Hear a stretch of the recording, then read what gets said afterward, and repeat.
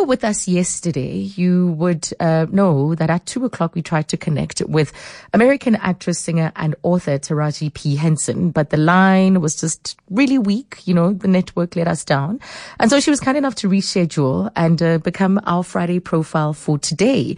She's here in South Africa. A press tour is what she's busy with for the 5th season of the American musical drama series Empire. And it is her second Jozi tour, but it's great to have her so accessible this time around. The Black Empowerment Taraji Jozi tour. So if you haven't watched Empire, you don't know what you've been missing out on. The show is heavy on melodrama, but that's exactly how we like it. It premiered on Fox, and its premiere, in fact, ranked as Fox's highest rated debut in 3 years. I think it's one of the biggest things to happen in television in a very, very long time. And steadily, viewership has increased continuously. It is heavily streamed, downloaded, you name it. If we look back at the first season alone, the finale has now surpassed The Big Bang Theory as the highest rated scripted program. This was in 2014, 2015. And then the first season's finale was the highest rated debut season finale since Grey's Anatomy. Can you imagine that? Since Grey's Anatomy's first season. And of course, through the various seasons up to this 5th one, it has grown exponentially. So it tells the story of a hip hop mogul who's played by Terrence Howard, Lucious Lyon. He's a former drug dealer and the CEO of Empire Entertainment. And he's told about a medical condition and he now has to choose a successor. And therefore, the drama comes about. He has to think about his 3 children, but just as these decisions have to be made, his outspoken wife and the mother of these 3 children, who served 17 years in prison for drug dealing, is released. She sees herself as a sacrificial lamb for Empire Entertainment. She took the fall so that Lucious could go on and build this incredible business. Now, she wants what's due to her. And of course, she wants to play a greater role in her children's lives, who are stars in their own right. 2 of them are in music, and one of them is the CFO at Empire. So let's join Taraji P. Henson now to pick up where we left off yesterday. Hello, Taraji. Hi, how are you? I'm very good, thank you. I started feeling like I was telling the story of a real family, talking about Empire. We get so wrapped up, we get swept up in it all. So thank you for joining us again today. Thanks for having me. Again, take 2. Take 2, that's it. So what do you think, what do you think Empire is so addictive? Why do you think we get so drawn in? You're like, yeah, let me give it a chance. But next thing you know, you're binge watching. Your entire weekend is spent watching it. Well, I think you're enticed, first of all, by the music, how big the show, how glamorous it is, the fashion, the music. And then when you get inside of all of that, you see that there's this family. This family, and it's about family struggle. And I think that everybody knows what family is. The complications of family, the complexities. I just think everybody can identify with it. Yeah, maybe that's exactly what it is. So what was it like working with Lee Daniels? Because we've also seen what he managed to do with The Butler and the unforgettable movie Precious. I mean, it still haunts me till this day. Was he one of those directors that you had on your list?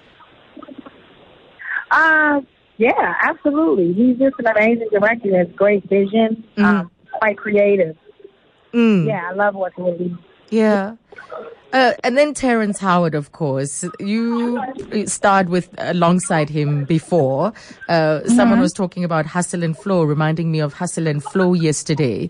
So that chemistry has always been there. Does he make for a great co-star? Would you say that there's a great working relationship? Yes, great relationship because we go so far back. Yeah. We know each other. I know his children, my family. That's like a friend of mine. Might make life easier on set. Much easier on set. Yeah. No, the 2 of you have you just bring that entire, you elevate, because you're the senior actors as far as the rest of the cast is concerned. You're the senior actors that come with all of that experience. You must be like a mom and dad on the set. And there've been times. Yeah. So there've been times when when I've certainly watched the show And it just seems like we forget that you are Taraji P. Henson, but that we forget that you're Taraji, but that you completely transform into Cookie. So do you ever find yourself in real life asking, what would Cookie do in this moment? No, not at all. When I'm done with Cookie on set, I like to leave her there. Really? But I think we all have a Cookie in all of us, don't you think? I think so, and I think that's why people are drawn to her, because she is a moral compass. She does or says the things that people wish they, that they're still so fearful to say and do. Yeah. Cookie, she just like, I wish I could have said that, And she just says it. She has no buffer. She's unapologetic. She's unapologetically herself. Yeah. And she owns her truth. She owns her past because it makes her who she is, But at times, it doesn't seem like it's scripted. It seems like you just go somewhere where you give even greater expression to what Cookie would say if she was a real person. And say that again. I'm sorry, I couldn't. So I'm saying that at times it's like you go somewhere that some parts don't seem scripted at all. Wait, I'm so sorry. Say that again. Is it always scripted, or is that you taking license and being free to express yourself? Is it always scripted? Yeah, pretty much of it's always scripted, but I always have a snappy comeback. Cookie's always going to get the last line word. So a lot of times I add this. No, it comes across really well. Where we left off yesterday, we were talking about your foundation, the Boris Lawrence Henson Foundation. And now we were reflecting on the impact that your father has had because he battled with mental health. So, and I wondered, like, as a child growing up in the family, within the household, what kind of lessons you learned, especially when it comes to mental health? That it's okay to talk about it, and it's okay to ask for help. My dad was always very open. We talked about it in the household, so it wasn't ever a taboo for me, When I found myself needing help and my son needing help, there wasn't an embarrassment. It was like, we just go get the help. Like if you break your leg and you go see the doctor and they mend it back together, that's also a part of your overall health, isn't it? Why can't we treat our mental like that? Yeah, but it's and the reason why I have such an interest in the work that you're doing in the foundation is because in the past 2 years or so in South Africa, we've been grappling with the question of depression. Particularly, we've seen prominent suicides taking place. So it's a big conversation, and it's really dominated in 2018. And there is still that stigma, that silence, that people are judged for speaking up. Yeah, and that's why it was so important for me to launch this foundation and put a face to it. I think it makes, by me speaking forward and speaking about my issues and stuff issues I had with my son in the past, I think it makes it cool for people to go, oh my goodness, if she has issues, then it's okay for me to say something, and that's what I've noticed. Since we've launched a couple of months ago, people are coming out and they're, speaking their truth. And that's a great start. That's all I wanted to accomplish out the gate. Just to put it on the table and say, hey, you know what? We have a problem and it's okay. Okay to talk about it. It'll free up a whole lot of other people seeing what you have done. Well, you speak about your son. Motherhood is a big part of your life, and being a single parent also comes with its own challenges. You've also detailed how abusive his father once was in your relationship, his late father. And a lot of women don't often have the courage, Taraji. They don't have the courage to pull themselves out of a relationship. Where did you find the courage? How did you pull yourself out of it? My son, I had to because of my son. I didn't want him to grow up hating his father. I didn't want, it to be, any issues. And I believe people can grow and change, but we just couldn't grow and change together. So I had to make the choice for myself and for my son, because I didn't want him to grow up in that cycle. And witnessing that kind of behavior. Yes, and I don't want him to witness that kind of behavior, to adapt that kind of behavior, and so I had to remove myself and my son from that situation. Yeah, yeah. No, and I think that's why so many women relate to you in the way that we do, because your story is, you've been open about it, and it's so commonplace in many of our societies in getting to where you are today. You often talk about how people describe you as a late bloomer, but I saw somewhere that when you were at university, you also used to do hair to earn a little bit of extra money. Yeah, I did hair and nails. And nails. Okay. Are you still any good at it today? I'm good at hair. Nails, I probably might be a little rusty. They have so many new, products out now that I can't keep up. Yeah. All the gel and everything, Back when I was doing it, it was just acrylic. Oh, wow. That's one of the hardest things to work with. I own nail salons, so I found that interesting. Wow. Oh, okay. Taraji and I used to taught buff. myself how to do the nails. I taught myself. Wow. So there you were, buffing nails, filing, doing pedicures, manicures. And also turning in my term papers. At the same time. That's at the time at Howard University. So how did I enjoy in Howard University? Yeah, how did you enjoy that? What did you say? Yeah, I was saying while you were at Howard University between classes. Oh, no, that wasn't at Howard. Actually, that was my first year at when I was at North Carolina A&T studying to be something that I wasn't supposed to be, an electrical engineer.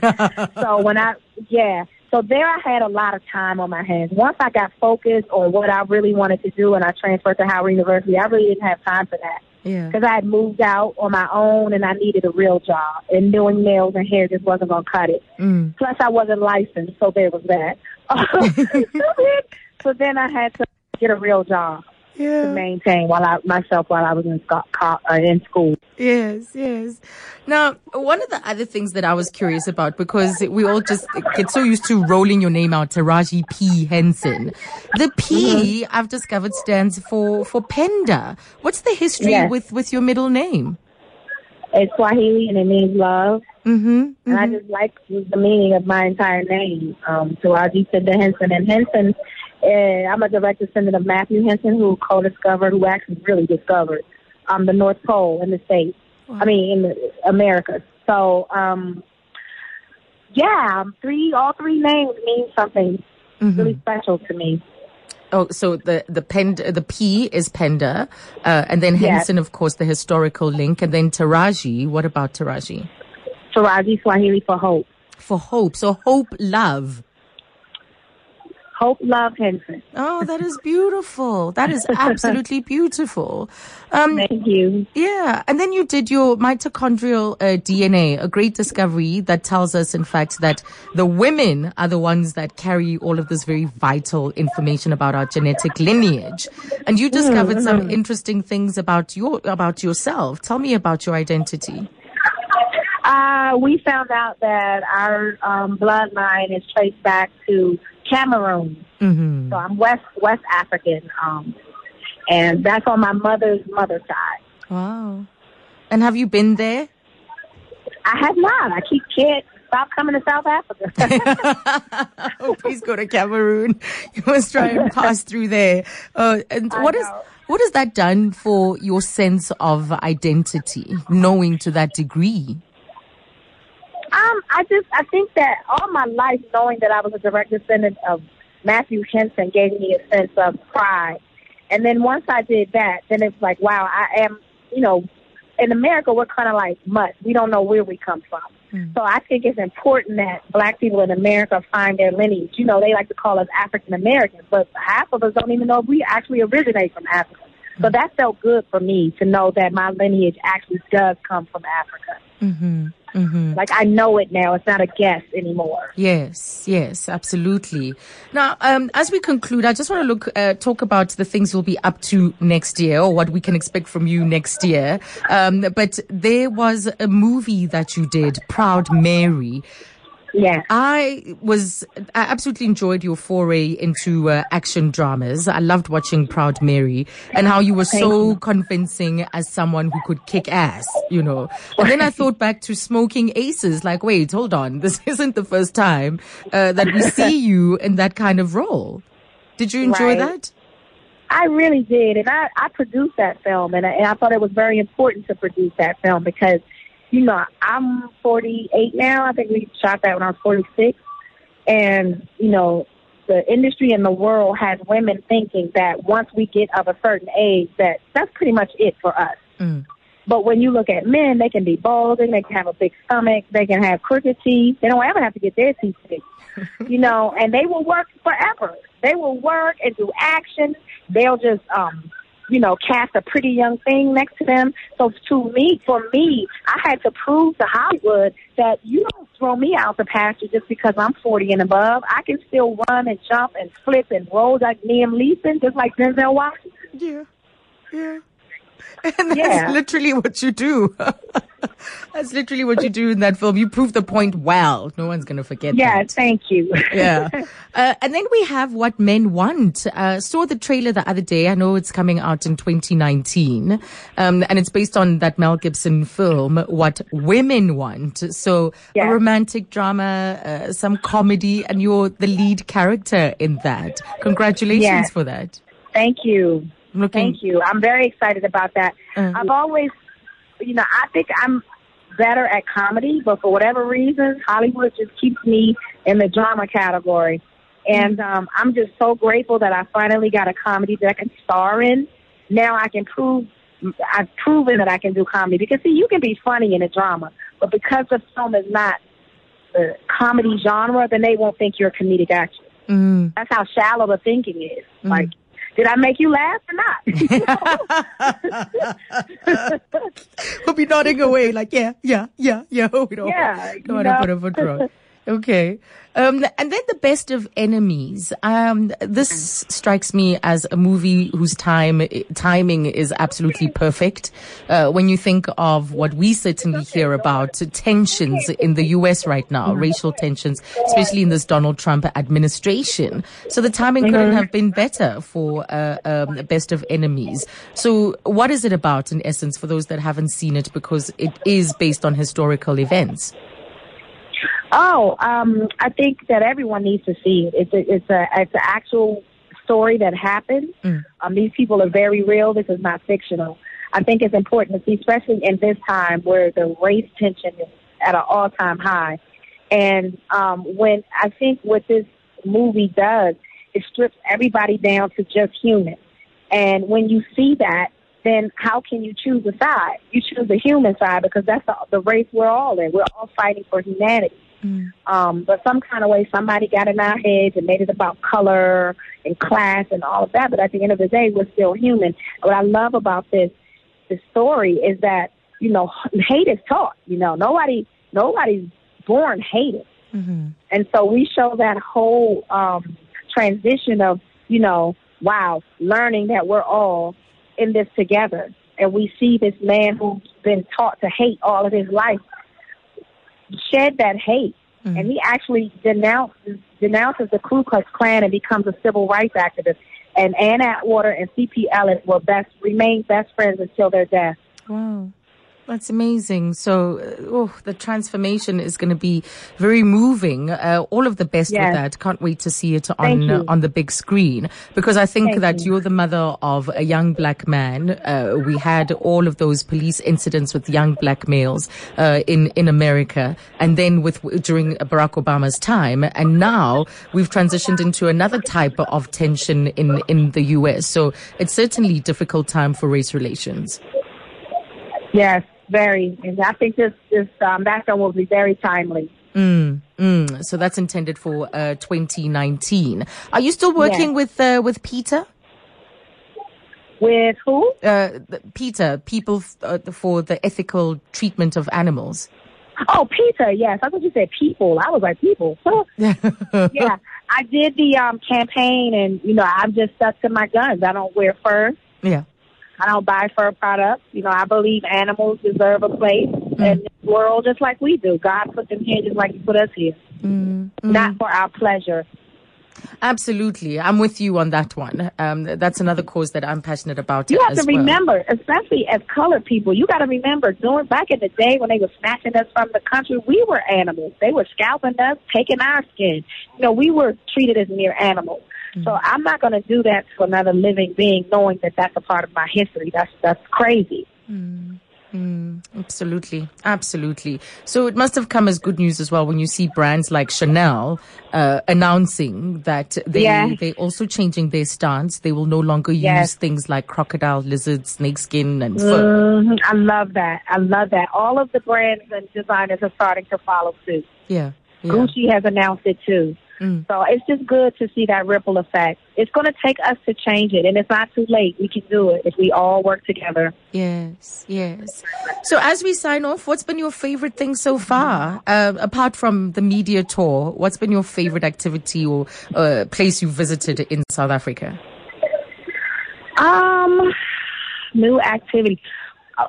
I did the same thing last year. The last time I was here, I went and I visited more museums. I guess for me coming here, it's not even about activity. It's about interacting with the people. That's what I get the most out of, really, when I come here. Meeting the people. Well, you'll be missing out on Afropunk, but we'll enjoy on your behalf. I know. Thank you so much. Thank you very much, Taraji. Enjoy the rest of your stay.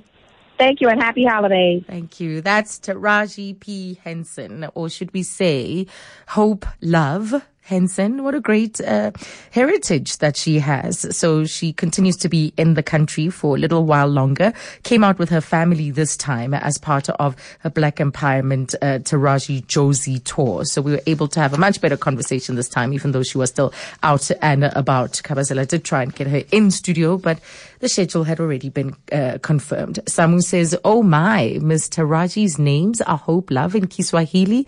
Listening avidly to the conversation. Her story is inspiring, and she's just so relatable and so honest and open about the things that she has been through. Sorry, Jody, didn't get to see your message on time. You wanted to know more about Acrimony. She's done some great titles. Her career is looking better and better.